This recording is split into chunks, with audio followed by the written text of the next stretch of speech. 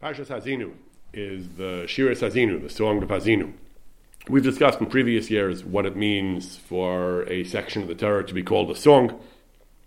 Certainly it means that it's poetic, that the language is not always literal, the language is rich, evocative, it has an emotional component, and Hazinu certainly has all of those things.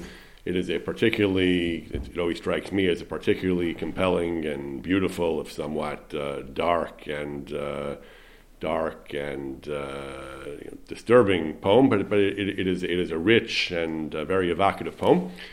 One of the facets of the poem, which is something that we find in many areas, in many places in Tanakh, throughout Chumash and throughout Navi, but it appears, it's a motif that appears quite distinctly in Hazinu, is the notion of divine anthropomorphism, the idea that God is portrayed as somewhat human.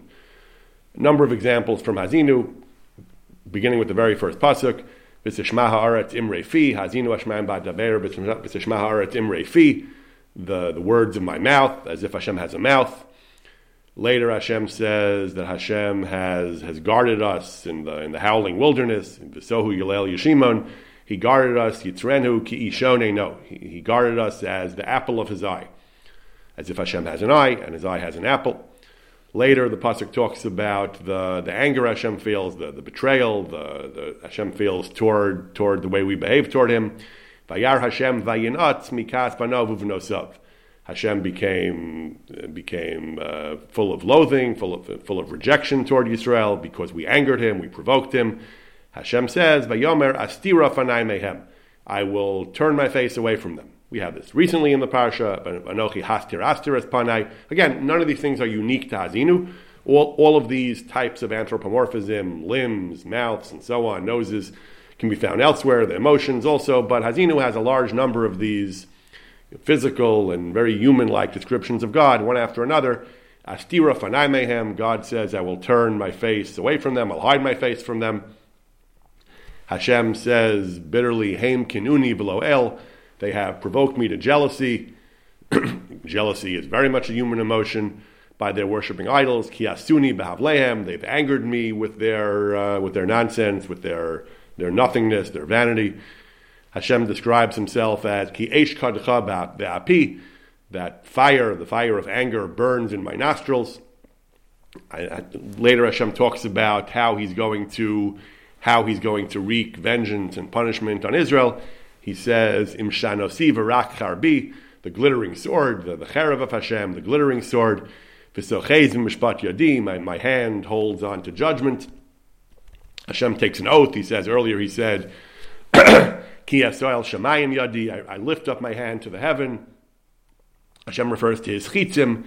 Hashem says, "Asfer leimo rose chitzay achalavam."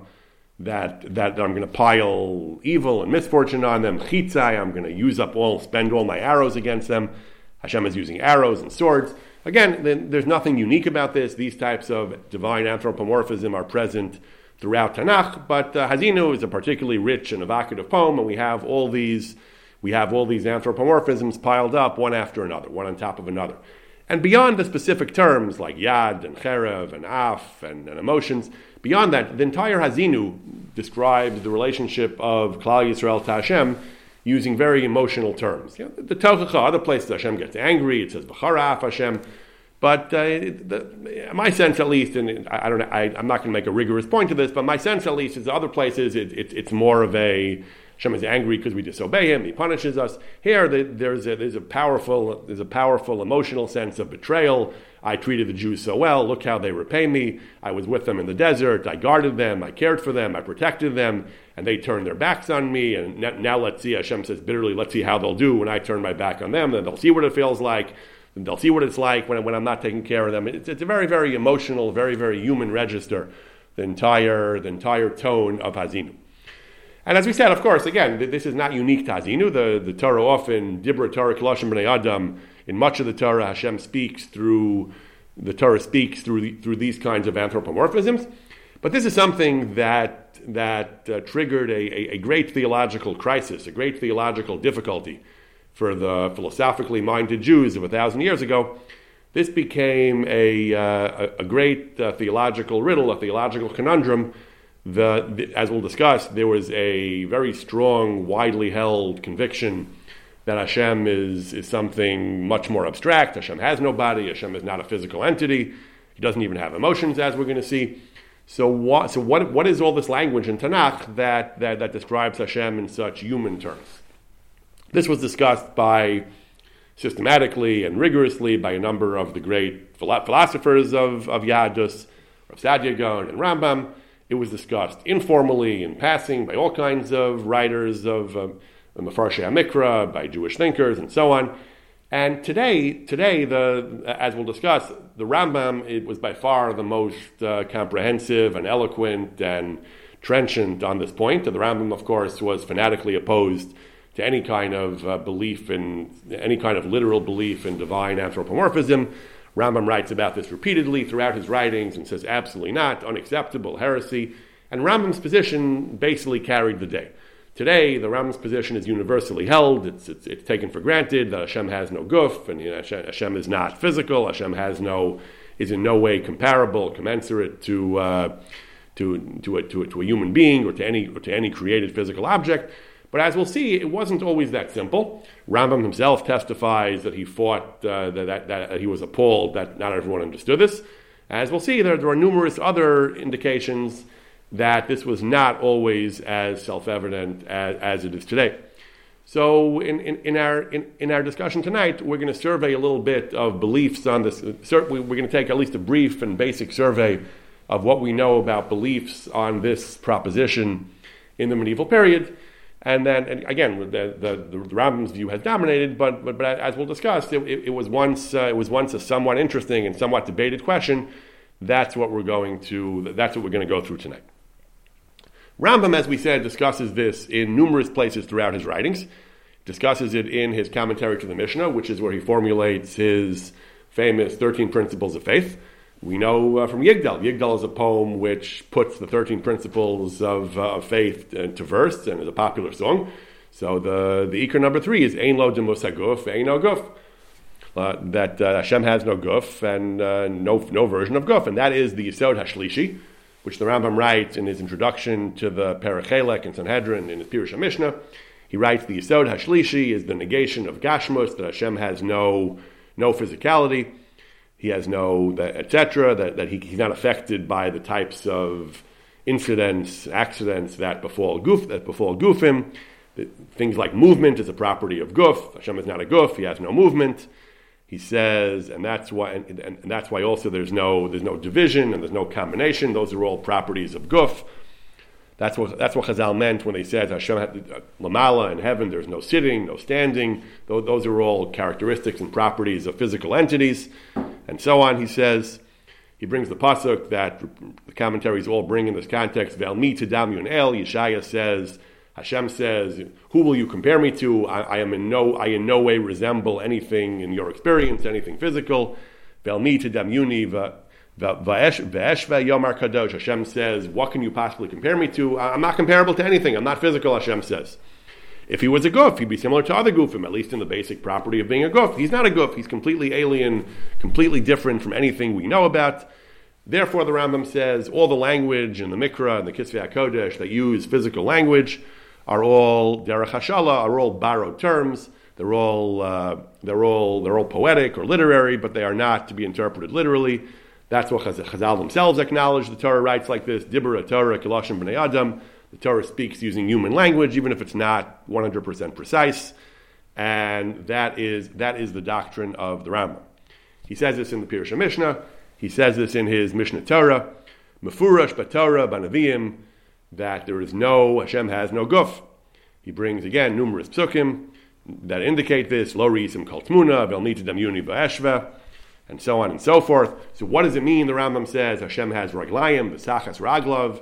In the end of Parshas, in the story of the Seres HaDibros, that it says that they had a vision. They saw v'sachas raglav under Hashem's feet, so to speak. There was a stone, and so on. The luchos were ksuvim be'etzba Elokim, the finger of God, Yad Hashem, Einei Hashem, Oznei Hashem, etc. This is all human language from a human perspective. We lack the proper terminology. We use terms like this, but they're not literal, they're not precise. Brings the pasuk in our pasha, Im shanosi v'rach harbi. God speaks of his sword. Does Hashem have a sword? Does he kill with swords? Of course not. Mashal v'akol mashal. It's self-evident. These things are mashalim. They are not to be taken literally, and so on. Rambam goes further. Since Hashem has no guf, he does not have any of the properties, the characteristics of guf, and so on. He doesn't have motion and things like that. And furthermore, the Rambam says, and this is something that people often, I think, don't realize or do not stop to contemplate. Rambam says, he doesn't sleep, he doesn't waken, that's fine. V'lo kas, v'lo schok, Hashem has no anger, Hashem has no levity, v'lo simcha, Hashem has no joy, v'lo atzvus, no sadness. None of those things, because all those things are specific to guf. This time of the year, the Yom Noram davening is full of language about Hashem's anger and Hashem's joy and so on. We often refer to Hashem as having these emotions. Says the Rambam, Hashem has no emotions. And because again, Rambam argues, first of all, these are properties of guf, and second, Rambam goes on, Hashem is unchanging, Hashem is immutable. He says, even though the Torah uses language like Yosheb B'Shemayim Yitzchak, which is the language of Schok, our parsha again, Ki Asuni B'Havleihem, Hashem says that they have angered me with their vanities. Again, none of that can be interpreted literally. We have to say Dibur Torah Kalashim B'nei Adam, because again, if Hashem was sometimes angry and sometimes rejoicing, that would imply change. That would imply transition. Hashem is immutable. Hashem is perfect. Hashem is unchangeable. So these things are limited to gufim. These things are limited to things that can change. Hashem has no guf. Hashem does not change. All these emotions and feelings and temporal states only apply to gufim ha'afelim. Havelu baruch hu yisbarach v'yisram al kol zeh. Hashem is beyond any type of emotion, any type of. So not only does Hashem have no guf, he has no feelings. Even though the Torah uses language like that, it's just as much a mashal, the Rambam says, as when it says he has a yad. Just as we all understand, Hashem does not have a yad in the sense like the Statue of Liberty does. It's a hand, or we have a hand. It's not a big hand, a small hand. Hashem does not have a hand. Neither does he have emotions. Just as we understand that when we say Yad Hashem or Regel Hashem or Af Hashem, it's just a figure of speech. It's a literary description of how Hashem acts toward his creation. So too, when it says Hashem is angry and Hashem has simcha, it does not in any way mean it literally. It means Hashem acts toward us in a way with destruction, or anger, in a way of giving us plenty and giving us good things, as if he were having joy. He does not actually have joy. He does not actually have anger. All this is included in the basic doctrine that Hashem has no body, Hashem has none of the properties of bodies, and so on. Rambam says this again in Moreh Nevuchim. He explains once again in the Guide to the Perplexed. Dibra Torah Kalashim B'nei Adam. Hashem speaks. The Torah speaks the way humans speak, but it's not literal in any way. He says even the terms that we use about God, which are bodily terms, we mean that they imply perfection. That it's a way of expressing that God exists, and because we only understand corporeal existence by saying God has a body, it's our limited way of saying he exists. But of course, it's not accurate. We never attribute to anything which is negative, which is a defect or want. That's why even in the Lashon B'nei Adam, we don't use language that Hashem is sleeping, that Hashem is eating. Those things, even in Lashon B'nei Adam, we don't say. Anything that is negative, we don't say even in Lashon B'nei Adam. Lashon B'nei Adam, we say things which are positive. That's a point we'll return to later, that in certain cases where Rishonim use language that they emphasize that this is not literal. Sometimes they may have meant because Hashem has no guf. Sometimes they meant because this is negative. We certainly can't use at all anything negative about HaKadosh Baruch Hu. Eating, sleeping, these things were considered by the Rambam vulgar, were considered by the Rambam deficiencies, and so on. Like Eliyahu mocks the Nevi'ei Habal, call in a loud voice. He tells the prophets of Baal, maybe he can't hear you, maybe he's sleeping, and so on. God shouldn't be sleeping. But the Rambam says even the things that are positive are not literal because they're things that are properties of the physical world, and they don't actually apply literally correctly to God. Rambam goes so far as to say in Hilchos Tshuva, the Rambam says he has a taxonomy of the various types of heresy and people who forfeit their Olam Haba, a min, and an apikaris, and a kofar b'Torah, and so on. So Rambam says the term min, sectarian, there are five people, five beliefs that qualify someone as a sectarian. One of them is that if someone says sheyesham ribon echad, he believes in one God, he believes in the unity of God. Aval sheu guf ubal tmuna. He believes that there is a God, and there is a single God, but the God has a guf. That someone who believes that is called a heretic. So that's certainly in line with everything else the Rambam said, that it's crucial and fundamental to believe that God has no body. And here he goes so far as to say that if you believe God has a body, you are a sectarian, you are a kind of heretic. And this is the first and the most famous of the places that we see that Rambam's beliefs here were not quite universal. There is a very famous comment of Ravid, Rabbi Avram ben David, Rabbi Avram the Ravid III, the great opponent of the Rambam. Ravid has a very brief and somewhat cryptic comment here. He says, why did Rambam call such a person a min, a sectarian? According to our text, the Ravid says, "Kama gedolim v'tovim imenu halchu b'zu machshava." Many people who were greater and superior to the Rambam believe this, based on what they saw in the Psukim, and even more so what they saw in Agadas. Ravid is pointing out, as Rambam himself agrees, there are many, many Psukim and statements of Chazal that indicate Hashem has a guf. Many people, therefore, actually believed that Hashem had a guf, and these people, he calls them greater and better than Rambam. Because of these Agados, Hamashabshus Asadeos, because Agada has the unfortunate tendency sometimes to confuse people and to muddle their thinking because of the true meaning of the Agada is not always apparent. So it's pretty clear that Ravid did not accept the idea that God had a body. He blames it on Agados and Hamashabshus Asadeos. It's pretty clear he himself agreed with Rambam, that it agreed to the underlying theology. He did not agree, though, that Rambam should have been so sharp and call people like this apikursim, because it is very reasonable to make this error because of the language of Tanakh and the language of Chazal. What made these people greater than the Rambam? What made these people greater than the Rambam? So that's a good question. The Kesef Mishnah has a hard time with that language of the Ravid. He says, the Ravid, Pek Kadosh, how could he have said such a thing? He says, someone who believes Hashem has a guf, he said, such a person you would call greater than the Rambam, he says.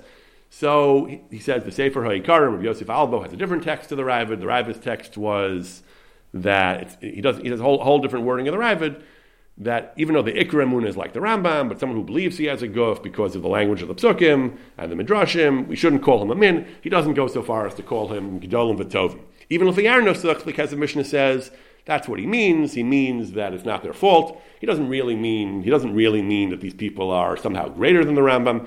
If he does mean they were greater, one might suspect that what he means is the Ravid didn't, unlike the Rambam, the Ravid probably did not consider theology and philosophy the be-all and end-all. The Ravid may have considered greatness in Talmud scholarship and greatness in the halachic parts of Talmud and Judaism to be as important or more important than theology. This is an idea that comes up a lot in this discussion, that various thinkers were described as being not philosophers but Talmudists, either as a positive thing or as a negative thing.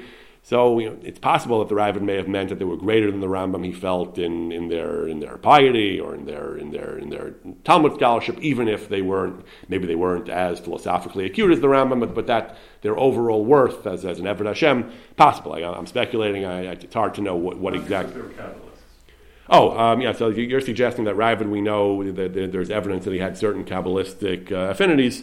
He may have been a Kabbalist himself. You're suggesting perhaps he meant that they even in the realm of Machshavas Yisrael, maybe they had a superior form of knowledge. An interesting idea. I don't know. I'd have to do more research and see if anyone actually proposes that or if there's basis for that. It could be. He doesn't give you much hint. So it's hard to know, right? He doesn't mention Kabbalah. He mentions Tanakh and Agadas, but I don't know. Interesting idea. Many other Achronim go back and forth on this Rambam. In particular, this is a topic we've covered years ago, I think, in other contexts. But in particular, there is a great there's a great theological debate within the worldview of the Rambam whether someone who makes a grave theological error but makes it in good faith is considered an apikaris or not. Whether good faith is a defense against the charge of heresy. Some say, of course not. I mean, every heretic thinks he's right. And plenty of heretics were sincere. I mean, the Christians are sincere. Lots of people are sincere. But we have to draw the line somewhere. At some point, if what you believe is theologically pernicious enough, the fact that you are acting in good faith is not a defense. Merkavas Mishnah, for example, says this. He says every min believes that he's right. He's still considered ein l'chelik olam haba. In the yeshiva world, this doctrine is popularly attributed to Rav Chaim Soloveitchik, who is reported to have pithily explained the Rambam's position to be against the Ravid, an apikaris b'shogeg is nebuch an apikaris. That a good faith mistaken apikaris, it's very sad, but he's still an apikaris. It doesn't take away from the fact that he's an apikaris. Again, Rav Chaim was not the first one to say this. Many thinkers understand the Rambam like this.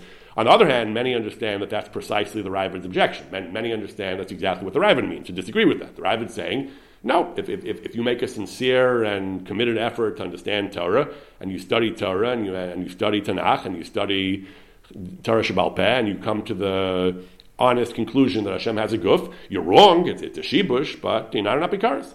There's a lot of discussion. The Sefer Ikrim of Yosef Albo in particular devotes a lot of time to this question: is it proper to call somebody an apikaris if he tried, and he really tried, and he made an effort to arrive at the truth, and unfortunately made mistakes in theology?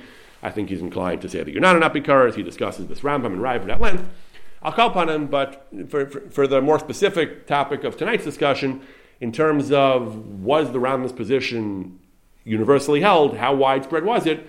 So Ravid is the most famous and most prominent evidence we have that no, the Rambam's position was not universally held. Ad Kedei Kach, that according to our Girsa, the Ravid says that there were Gedolim V'Tovim Mimenu who believed Hashem had a guf. And this Ravid, this 1.5 lines of the Ravid, really exemplifies the entire discussion. It's a fascinating thing. We're going to see tonight, beyond the Ravid, there are numerous other lines of evidence, medieval sources, that there were people who believed Hashem has a guf, but there's virtually no one who actually espoused that view and defended it. There are many who said there are some people who believe that and that we should have respect for them and they're serious people, but they were all referring to, it's like asking for a friend. They're all referring to what other people believe. There's virtually no one who comes out and says, I believe Hashem has a guf, and I believe that. There's virtually no one within mainstream Judaism who we have on record as saying that I believe that Hashem has a guf. One possible exception we'll discuss soon, but virtually the entire discussion is the existence of Chachmei Yisrael who said there are other Chachmei Yisrael who believe that. It's not quite an unthinkable position. And the Ravid is the first one who says that, and as we'll see, there are a number of other similar testimonials in the medieval period. The next one we come to is the Ramban. The Ramban has a remarkable letter he wrote. It's printed in the Kisvei Ramban of Chevel.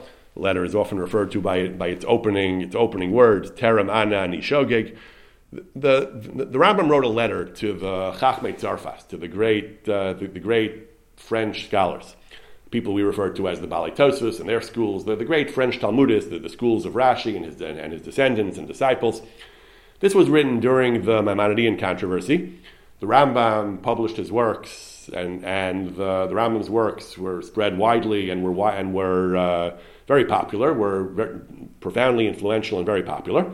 But they also had their detractors. There were also people who did not like what the Rambam had done. So the Ravid frequently criticizes Rambam. We mentioned one example on doctrinal grounds or on theological grounds. Most of the Ravid objects to Rambam on halakhic grounds. He didn't like specific rulings of the Rambam. He didn't like maybe the whole project of the Rambam, the failure to quote sources, failure to engage in real Talmudic discussion, to just quote single opinions. And some people didn't like the Rambam's style as a codification, as an untraditional reworking of the Talmud. But there was also theological and philosophical opposition to the Rambam's theology that came out of typically many of the Jews in the Islamic countries typically liked what the Rambam had done, but the opposition came from the Jews in the Christian countries, in places like France and in Germany, where many of the great Chacham of the time found the Rambam's theology to be provocative and dubious. And again, what exactly they objected to, we know the Rambam wrote the Holy Geras Tchias HaMesim to defend his belief in the resuscitation of the dead. So what exactly they were fighting about, there have been entire books written about this, trying to reconstruct what exactly the polemics were all about. So the Ramban, in the course of this, this controversy, Ramban wrote a letter where he attempted to play the peacemaker. The Ramban had tremendous approbation, tremendous esteem for the Rambam.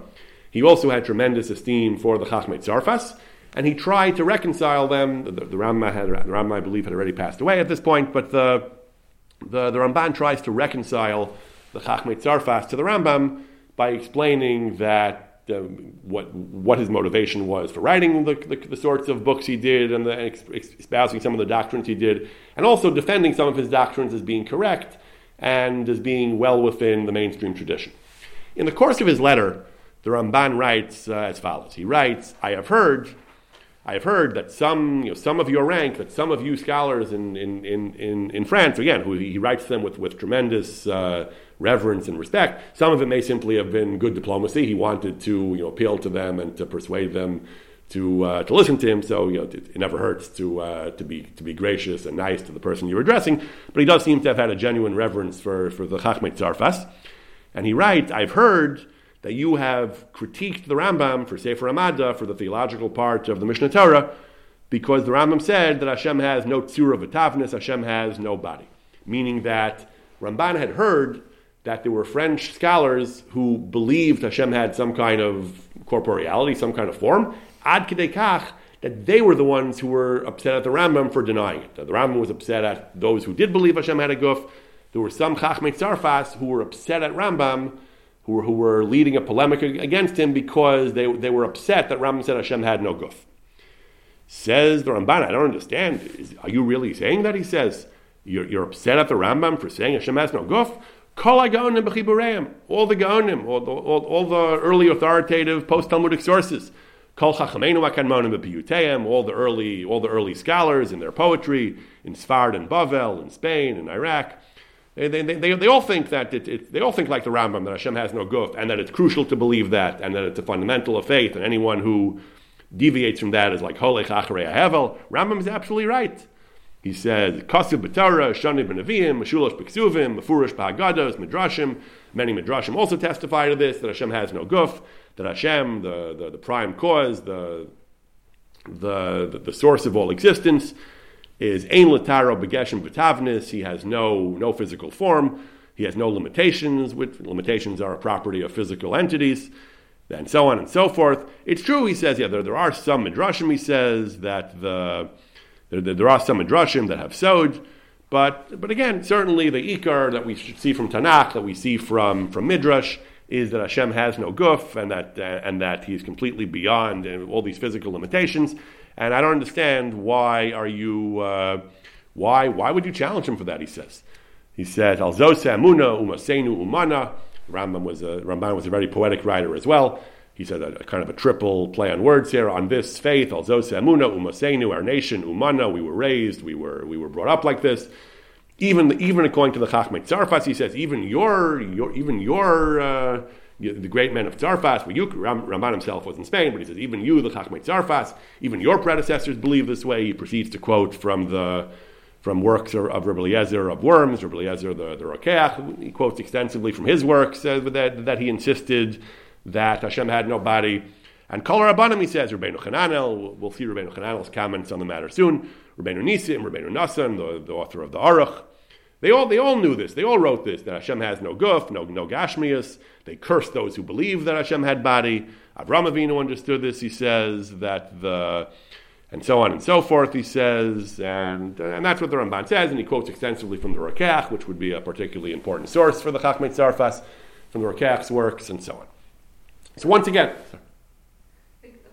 Who's the boogeyman here? Like, why did this just start, this debate, so intensely? So what motivated this debate? What was pushing both sides? Yeah, that's a good question. I'll turn to that in a moment. But just to summarize the Ramban. So the Ramban firmly and squarely agrees to the Rambam. He says the Rambam is absolutely correct, and the Rambam is not original. This is not original. It's not original to the Rambam. This was the traditional belief of the Gaonim and Rabbeinu Chananel and the early ones of Sfard and the early ones of Tzarfas. This is an authentic, legitimate, traditional Jewish belief. On the contrary, all these early sources criticized and cursed those who had hurled imprecations against those who deviated. So I don't understand why you great men of Tzarfas, he says, why you are, what your problem is, he says. So again, he testifies that the Ur Chacham in Tzarfas he had heard who believed Hashem had a guf, and he doesn't understand what they were doing here and why they were attacking Rambam for this. What started this whole machlokas? The question is, why was this so critical? So it's hard to know, again, it happened a long time ago, it's hard to know, and the Rambam won so decisively, so it's hard to fully understand both sides of this debate. So it seems, to a large extent, Rambam's interest in this question, Rambam's emphasis of this question, was largely motivated by his philosophical beliefs. And despite his study of Greek philosophy, of Aristotle, despite the fact that Ramban is insisting that other Chachmei Yisrael who were not noted for their study of Greek wisdom also believe this, like Rabbeinu Hananel, as we'll see presently. But the Rishonim who are most closely associated with this belief are Rambam, by a large margin, Rav Sadia Gaon, Rambam's predecessor, who also wrote perhaps the first, the major systematic work of Jewish theology. And so the ones who defended this, the ones who insisted on God's incorporeality, were often the philosophers. The one great exception we'll turn to presently, who did seem to insist Hashem did have a guf, is the curious figure of Rav Moshe Taku. Rav Moshe Taku was from this French or German school. He came from a place that's now, I think, it was in Bohemia. It's in the Czech Republic now. But he came very much from the other school, the school that did not study philosophy. He wrote a work called Ksav Tamim, which we'll talk about a little more presently, where he was much of the work is an attack on Rav Sadia, an attack on the Rambam, an attack on the Ibn Ezra, an attack on those who wrote systematically Jewish philosophy, most of whom were influenced to some extent by the philosophy of other cultures.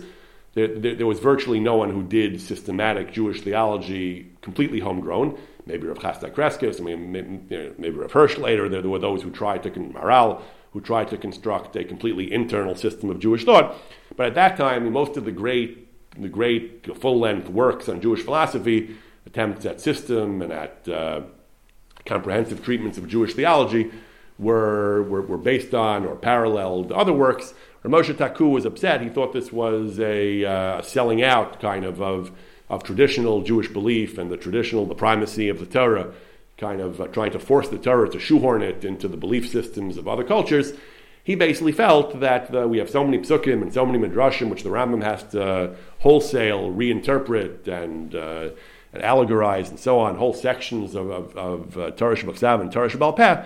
He thought that was apparently a betrayal of the Torah and in favor of the alien sources of wisdom. And one suspects that to the extent that there were Balei Tosfos, so that there were the Chachmei Tzarfas who believed similar things, who believed Hashem had a guf, they felt that we should be primarily deriving our theology from the Torah itself, and then we shouldn't be making concessions to other systems of thought and sacrificing and tossing out aspects of the Torah.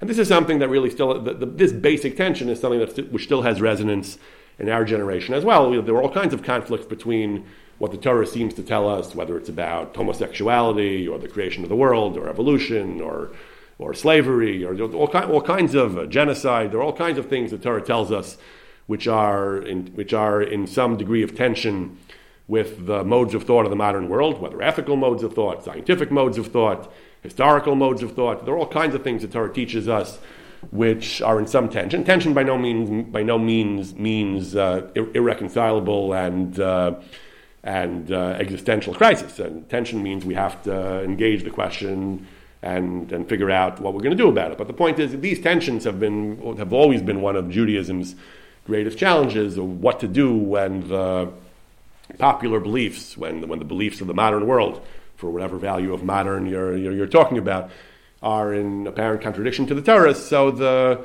Rambam and the philosophers, I think, who insisted on this hardline, modern-sounding rejection of corporeality, were seen to some extent, apparently, as having sold out and having betrayed and given up on Torah in exchange for a preference for other wisdoms, and perhaps that's what got them so upset. Much of the opposition to the Rambam was couched in these terms. He brought in Greek philosophy, he studied the Greeks, and instead of studying Torah and so on. So it's hard to know exactly. Again, we weren't there, and all we have are these kind of secondhand accounts. But again, we'll see a few more sources. We'll see the language they use, and we'll maybe we'll get a little more insight into this machlokus. So once again, we have the Ramban telling us that there were people who believe this, although he himself says they're absolutely wrong, these people. We still have no one getting up for himself and saying, I believe that Hashem had a body. There's because we would thought, the Rambam is like in a Muslim culture, and there's no concept really of anthropomorphism there. Right. The Chachmei Tzarfas. They're in a Christian culture. You would think they have more reason to want to take that issue, right? They've got to argue against it, right? They have. You mean for polemical purposes? You think they've got to. The same way they have to reject the notion of a Messiah who died, or those types of things. You've got pictures of icons and church art and so on. Yeah, an interesting point. You're right. In some issues where Christians thought they went to extreme length to reject anything that smacked of. Good point. Yeah, that's an interesting point. I'm not sure. They've pointed out that the Riaz, Rabbi Yeshaya Ditrani, the later, known as the Riaz, he was an Italian Chacham. He writes also. Is he the author of the Tosafot Reed? Grandson. He was the grandson. The author of the Tosafot was Rabbi Yeshaya the elder, Rabbi Yeshaya HaZaken. That's why there's often confusion between them. Okay. So Rabbi Yeshaya Achron, the Riaz, often quoted by the Shiltei Gibarim, he writes that, he says, it's not strictly prohibited, he says, to believe Hashem had a guf. His language is lo hikpida Torah b'kach. The Torah is not upset at someone who believes that, even though it's wrong. He said, there were kama mechachmei Talmud HaKadoshim. There were many of the sages of the Talmud themselves, they're the sources of Torah, Mehem Teitei Torah Yisrael, that he says they weren't such philosophers. They didn't focus on philosophy. Lo nasnu libam lisboni b'nyan halahus. They didn't study theology. They were not theologians. They took the biblical text in a naive and simple way. And they took the biblical text at face value. Ulafi tumam, and in their naivete, they thought that Hashem had a guf, a form. And chas v'shalom, he says, chalila, that we should call them minim, sectarians, that we should people of that kadosh masher ba'aretz hema, people who are considered holy and lofty madrega. However, he says what the Rambam wrote in Hilchos Yesodei Torah, that Hashem has no guf. The Rambam is absolutely right. So once again, the Rambam is right. Hashem has no guf. However, even though the Torah knows that, and that's true theologically, we shouldn't be so critical of those who believe this, because even sages in the Talmud were not all theologians. In a certain sense, even more provocative than the actual notion that we have a tolerance for this type of heresy, what the Rambam called heresy, is the notion that he's willing to say that some people in the Talmud were kind of naive theologians. And this is an interesting point discussed by other scholars, other thinkers as well, whether do we assume that all great Chachamim were equally great in all areas, with everything from Tefillah to Halacha to Agada to Jewish thought to math to astronomy, or do we assume that people had areas of expertise, that you could have had people who were great halachists but were not great great at the biblical text, or who were great theologians but were not great halachists? There are Chachmei Yisrael, there are mainstream Chachamim, Artzchayas and others, who have said that not every sage in the Talmud was an expert in every single area of Jewish thought. There are examples in the Talmud where they seem to have not been well versed in the text of the Torah itself. Someone says about the Aseret Dibros, you're asking me how come one of them said, why does it say Tov, the word Tov, in the first Aseret Dibros, and not the second? And he responded, you're asking me why, you should even ask me, I don't even know if it says Tov in the first one, I'm not even sure about that. And Tosfos says, so they didn't know, they weren't always equally expert in questions of the biblical text. It's one thing to say somebody's not an expert in all areas of Torah. It's another thing to say you have no chance at Olam Haba. Yeah. Now, obviously, grave errors in theology are a much more surprising thing to say about Chachmei Talmud than that they weren't experts in Mikra or in Chumash, so to speak. Not experts. The sages of the Talmud say that to each other all the time. Like, for example, there are lots of places where I think Rabbi Elazar ben Azariah says to Rabbi Akiva, go back to halacha. You're right. An expert. I was thinking that Akiva malach etz lagada klach etz. Right. So that's what led many chachamim to say, even traditionally minded ones, that The Chachamim specialized. Not all of them were equally well versed in everything. But all right, obviously, to say that when it comes to fundamentals of faith, even that they weren't they weren't expert. You'd think they'd gone to like basic Jewish philosophy 101 classes, even if they weren't themselves cutting edge theologians. Do you think this would have been taught in the schools? That everyone would have been taught with a basic? They would have sung Yigdal. They would have had some basic knowledge of the principles of faith. So it is very surprising. Again, the Riaz, I think, does not assume that they forfeit their chelik in Olam Haba. He says they were Kedoshim. I think he would take the position of Ravid. Like, you don't forfeit your chelik in Olam Haba. It's a very basic theological mistake, but we have tolerance for that. You don't have to specialize in theology, and you can still, Olam Haba, you're still considered Kedoshim, even if you. We mentioned something very similar, actually. Again, not nearly this radical, but we mentioned a similar point a few weeks ago. We mentioned what the Rambam says in the Moreh Nevuchim about Tamei HaMitzvahs. The Rambam says that God is a perfectly rational being, and everything that God does, and everything that God commands, and everything that God says must be perfectly rational. We may not always understand it, but there always has to be a rational explanation for it. Reason undergirds and can explain everything God does. The Rambam says there were other schools of thought who believed that God is pure will, that God's will is justification in and of itself, that there's no need to find reason to explain God. But the Rambam says we don't accept that. We believe everything has a reason, and therefore he embarks in a lengthy project for many, many chapters in the Moreh Nevuchim to give reasons for all the mitzvahs, because God, he believes, is a supremely and absolutely rational being. So when the Rambam discusses Shiluach HaKein, the Rambam says reason, compassion, as we discussed at length. What about Chazal and Brachos, where there's an opinion in the Gemara that says that Meshatkinoso, if a person says Al Kan Tzibri Yir Rachamecha, Meshatkinoso, because he's Osim Midoso Shel HaKadosh Baruch Hu Rachamim Beinam El Gzeros, their Chazal seem to be saying that taken at face value, there's no reasons, it's just Gzera. Says the Rambam, that school of thought in Chazal, they believed that mitzvahs have no reasons, like that other school of thought we discussed, but we already refuted that, like that's not a normative belief. So the Rambam, and that's not quite as theologically provocative as saying God has a body, but the Rambam was willing to say that there's an opinion in Chazal that was making a profoundly erroneous philosophical error. One of the most extreme examples of this I personally ever came across is the position of the Ralbag. The Ralbag says that Adam Arishon was allowed to eat meat. Chazal say Adam Rishon was not allowed to eat meat, and meat was not permitted until Noach, when Hashem told Noach, you can eat all the animals. At Adam Rishon it says Kol Zera, you can eat the zera, you can eat the plant material, but never says Adam can eat meat. So Chazal understood that Adam was not allowed to eat meat. Rashi, Chazal, many Rishonim understand, I think, that Adam was not allowed to eat meat. It was only after the Mabul that meat was permitted. Various reasons they explain how that worked. Ralbag himself insists, he rereads the Psukim, he says Adam was allowed to eat meat. And he says that he's motivated by theology. He says it would be heretical, it would be theologically impossible, he says, to say that God changed his mind. Now, other Rishonim would answer, he didn't change his mind, it was changed circumstances after the Mabul and so on. A lot of things that we change because of changed circumstances. But Ralbag, for some reason, can stomach that. He says that it is completely impossible to say that God originally said meat was asur and later said meat was mutter. What about the fact that Chazal say so?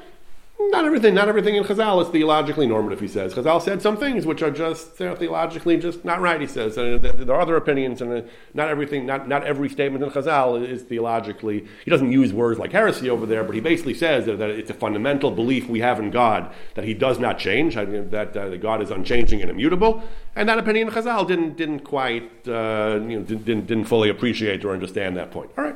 So sometimes, okay, sure. Isn't there a tension there between trying to reason, let's say God's rational, and so all the mitzvah have a reason, and God has no qualities like humans? Yeah. So that does get a little tricky. The Rambam does say things like, the Rambam has a whole system of negative theology, even properties that sound good. We can't describe positive properties to God. We can only use negative terms like he does not have this deficiency, he does not have that deficiency. God is so alien and removed from our comprehension, it's so incomprehensible. Alien is not the right word. It's so incomprehensible we can't even use terms to describe him. But yet he felt Rambam was that God was rational. There is an interesting tension. I'm not up on the Rambam's, all of the Rambam's thought and philosophy at that, so I'm not going to go further down that line. But yeah, that is an important point we would have to discuss, whether rationality itself is a property that it makes sense to. And this comes up. This actually does come up in the context of the great medieval conundrum that they were so disturbed by, the tension between free will and divine omnipotence. So Rambam, in one of his discussions in the Moreh Nevuchim of that topic, the Rambam says that the resolution, or part of the resolution, is, without even getting into what exactly the question is, but the resolution, the Rambam says, is that since God is so completely beyond our comprehension, even the words we use, the adjectives, the descriptions we use of God, are mean completely different things as they would mean when applied to humans, and therefore, logical reasoning that implies that language means the same thing when applied to God breaks down because God is different. Ralbag didn't like that. The Ralbag says, you're using the words. If the words don't have any meaning, then what are you doing? He says it's much more philosophically sophisticated than that, but that's to a large extent his point. He says, if you're using words that God knows, knows must have a meaning. If it doesn't have a meaning, then it's just meaningless syllables. Obviously, you must be assuming that it has some kind of meaning. If it has some kind of meaning, then we're allowed to reason logically about it. So this tension about how much can we even speak meaningfully and about God without saying he's unknowable is a difficult question. It's not something that I understand well or that I'm prepared to get into now, but yeah, it's definitely a valid point. So just a final few minutes here. So we have, so we talked about the Riaz again. The Riaz testifies that there were, even in the Gemara, there were some who believe this. Of course, it's wrong, he says, and it's a mistake. But it's not, it's not such a big deal. You can still be a great and holy man, even if you have this erroneous theological belief. Rabbeinu Hananel, I mentioned several times earlier. Rabbeinu Hananel is quoted by the Or Zarua, one of the great Ashkenazim, as insisting that Hashem has no guf. He doesn't acknowledge anyone says differently, but Rabbeinu Hananel was 1,000 years ago, kind of a bridge between the Gaonim and the Rishonim. Rabbeinu Hananel is discussing the Gemara in Brachos that says Hashem has tefillin, and it describes Hashem as almost like a person with tefillin. Minayin shakadosh baruch hu meniach tefillin, nishpa Hashem biyamino, with his right hand, uvizroa, and his arm. And that's a reference to tefillin. It says, Bizroa Uzo is tefillin, Hashem Oz La'amo Yitain. The right hand is, you put tefillin on the left hand generally, so Yamino is the Torah, the left hand is the hand that we wear tefillin on.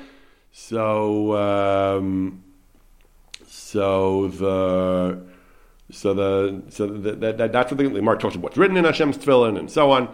So Rabbeinu Hananel is very disturbed by this, that Hashem is like a person wearing tefillin. What on earth does that mean? Rabbeinu Hananel says it's a vision Hashem shows Nevi'im. When it says they saw, he refers to repeated language in Tanakh. The people saw Hashem, Nevi'im. The Merkava, Reisi es Hashem, Yeshaya. I see Hashem sitting on a throne. Va'eres Hashem. V'sachas Raglav. They saw Hashem with legs and bricks and so on. These are visions. These are things Nevi'im see in their mind's eye. Just like in English we say you can see in your mind's eye. Doesn't bring English, but he says that in the Torah, seeing there doesn't mean any kind of corporeal seeing. Of course, Hashem has no guf. Riyah is belev. Of course, Hashem has no guf. He goes, Riyah mamish chas v'shalom, he says, would Rabbi Yitzchak, who said the statement about the tefillin, would he be cholik on the Torah? The Torah says, Kilo Yerani Hadam V'chai. You cannot see Hashem. Hashem has no physical form. So he says, what is all that about? He says he saw Hashem. He saw Hashem wearing tefillin. Again, so there's virtually no one who admits to believing in corporeality. The one possible exception we started mentioning earlier is a sefer called the Ksav Tamim of Moshe Taku. It's a sefer that hasn't really survived entirely. They've started publishing fragments of it. He was, as we said, he was very upset that the philosophers who were, he felt they were selling out the Torah, selling out the Torah Shebuksav, Torah Shebal Peh. He insisted that we shouldn't be too much of a chacham. We should just take the psukim as they read. It's not our job to start reinterpreting and saying they don't mean things. We should take the Torah at face value. We should insist that the Torah and Nevi'im and Ksuvim and Chazal all mean exactly what they say. He's very upset about Rav Sadia. He's very upset about the Rambam. He's very upset about the Ibn Ezra. he spends a lot of time insisting that we take things much more literally than others. What exactly he did believe is not entirely clear. He believed. It seems like he believed. It's generally assumed he believed some kind of version of divine corporeality. Again, this was not a major work in Jewish thought. It was rarely referred to. Most people have never heard of him today. That may be because of his beliefs were problematic, but whatever it was. His Sefer is to some extent a footnote, an interesting and important footnote, but a footnote in Jewish intellectual thought. And even what he believed is debated. There's an article recently, several decades ago, where Avram Berliner has tried to argue apparently that he's being misinterpreted. He never really meant that Hashem had a guf either. He was just upset that what he felt were these kind of crass and crude attempts to impose philosophical meanings on the psukim. We should just accept that we don't know what the psukim mean. We should just read the psukim and believe them instead of thinking that we're so smart and we know what the psukim really mean. They don't mean what they say. But what exactly he did believe is hard to know. What is clear is that he was very upset at the classic medieval and pre-medieval attempts to philosophize Judaism and to impose medieval modes of philosophical thought on the religion. That clearly he didn't accept. Whether he actually believed that Hashem had a guf is something which is unclear. And again, people have tried to untangle and decipher what exactly he did hold. But we'll have to leave that.